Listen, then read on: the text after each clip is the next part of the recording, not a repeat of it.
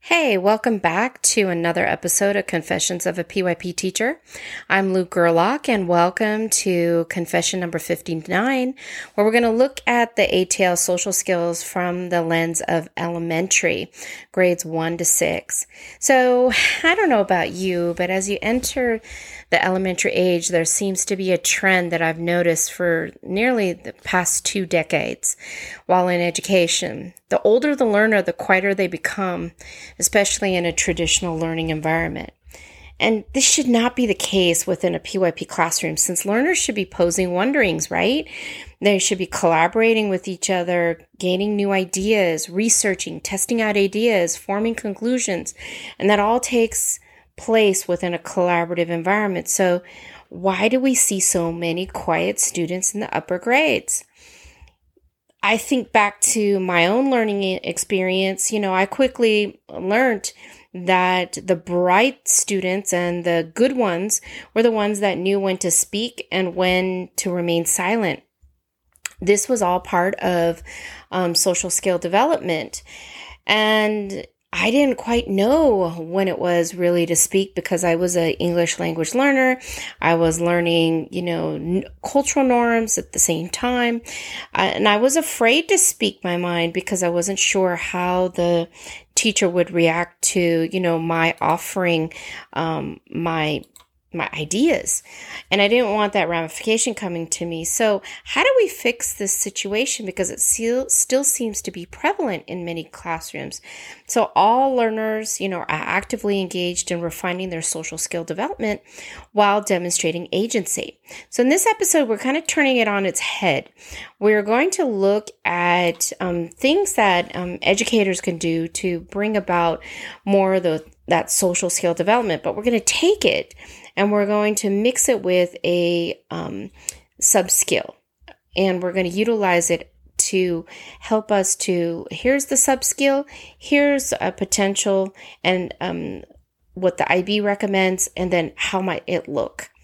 Doing something new, this is all about innovation and creativity. So let's look at what the IB recommends that teachers can do in order to promote social skill development. So, provide explicit opportunities for students to practice and develop these skills. Provide opportunities for students to reflect on their social skills. Reflect and feedback on different interactions they observe. Offer students opportunity to see that other people with their differences can also be right. Use the language of the learner profile in conversations and discussions and in the development of essential agreements. Model the social skills. So if we zoom in to what are the actual sub-skills that the IB focuses on, there's only 2. There's interpersonal relationships and social and emotional intelligence, which is huge, right? And what really pops out at me the most is interpersonal relationships with this age. And I'd like to focus in on this because it's a growth area for me.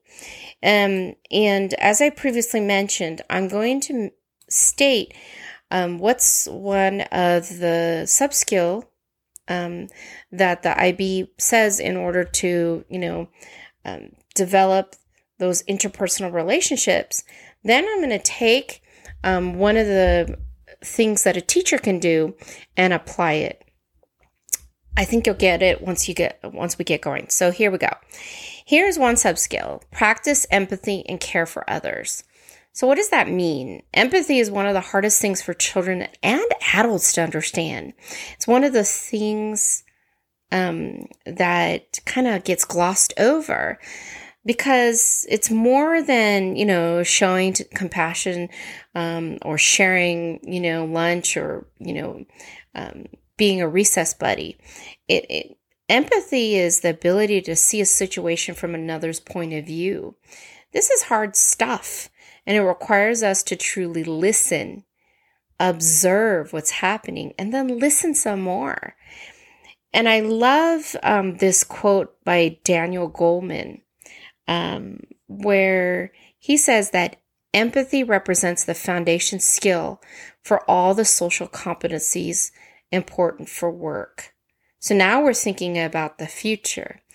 every interaction that a child is going to engage in as they're an adult is going to rely upon empathy. That's huge. And that's also the foundation of the PYP in building relationships. So what's something we can do to help kids practice empathy and care for others? So here's a sub-skill here's not the sub-skill. That's practice empathy and care for others. Here's something that a teacher can do to help a child understand empathy and care for others. Provide explicit opportunities for students to practice and develop these skills. All right. So the question I'm going to ask you is, are we giving time to explicitly teach empathy to our students? Do we allow time for students to engage in learning scenarios that explore on how to show empathy? Because without some help, they're not going to know. And if we're looking at, teaching empathy for the first time, I'd probably be using the language of the learner profile attributes to help scaffold the process. I'd have students use the attributes to just, to describe how they're showing empathy. And this will be a lot easier than asking them to just reflect on how they showed empathy to someone else. It's a little bit more tangible. So another way that we can get students to support them to show empathy is provide opportunities for students to reflect on their social skills. So how often are we getting students to reflect on learning, the social situations during the day? I'm thinking of, as we're going through and we're looking at empathy, are we having children reflect on that? Because this is how we grow into understanding of how to use empathy and, how to use certain social skills in uncertain situations. And some of the greatest learning opportunities of my life have been when I've sat back and I think about a situation.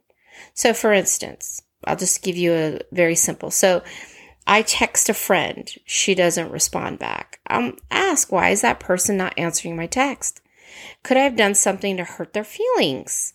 And then I'll sit back and think about our prior interactions to see where, I might have not been empathetic or kind. And then once I've potentially zoom into a situation, I'm able to go back to them with a specific thing to talk about. And I'm usually 95% correct. And this is how we get better at interacting with each other that we care about in social contexts. So are we giving the opportunity for children to reflect on their behavior, on the ways they've showed empathy, where they could show empathy in order to make this happen? So another sub-skill that we're going to focus in on is listening closely to others' perspectives and to instructions. I remember clearly in teachers' college, they taught us the difference between hearing and listening. Hearing is the simple act of hearing information coming at us. Listening, though, is the active participation of receiving those ideas and giving them value. Simply put, it means us being curious in the conversation. And when people are not listening to you. I can't stand it when you're having a conversation and they get on their phone or their computer because they've stopped listening. And that sends a clear message that what you have to say is not important. So how are we engaging our learners to be actively engaged in listening and developing their curiosity? So one possible way is offer students opportunities to see that other people with their differences can also be right. So how does that apply to this piece here of listening closely to other people's perspectives and instructions? Well, one way that might be is that you pose a variety of questions. Remember back in confession number 4, we went into asking the right questions. If you need a refresher, go back there. Remember, posing deep questions allows students to answer based on their unique perspectives. And to keep listeners engaged in this process, have them write down key points, provide question stems that they can ask in return.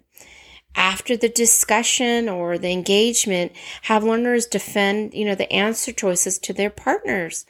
Have them describe the differences in their thinking. The ultimate goal is to get learners to see that multiple perspectives is a healthy thing because it broadens our understanding of the world. And by deepening our listening skills, we can learn to pick up social cues within conversations as well. Interesting, right? I love this stuff. So another possibility is look at, reflect, and feedback on different interactions they may observe. So how is that connected to building perspective and, following directions? Well, I think the next step in the process of actively listening is reflecting on the process. This is so crucial in developing confident listeners and identifying possible misconceptions along the way. How does your schedule allow for regular reflection of the learning process to happen? If it doesn't, where can you possibly take some time to incorporate it into your practice? Because this isn't happening enough. All right. Let's pivot now to another sub-skill, which is advocate for one's own rights and needs and those of others. Now, this is a biggie because when we're learning social skills, we tend to bumble and violate a lot of cultural norms. I know I have, as I'm engaging with other people, subcultures. This is normal, but it's also awkward. I don't know if you feel that way. But so how do we get our learners to manage these situations with grace so they don't repeat them and, they're not offending people in the process?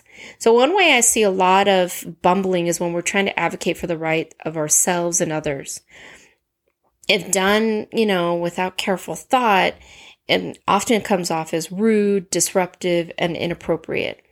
We want our children, in our classrooms to be able to advocate for their needs as well as for those of others. But what are we doing to help them to learn, an appropriate way so that they're still getting what they want, but they're not causing massive disruption all the time? So here's a possibility.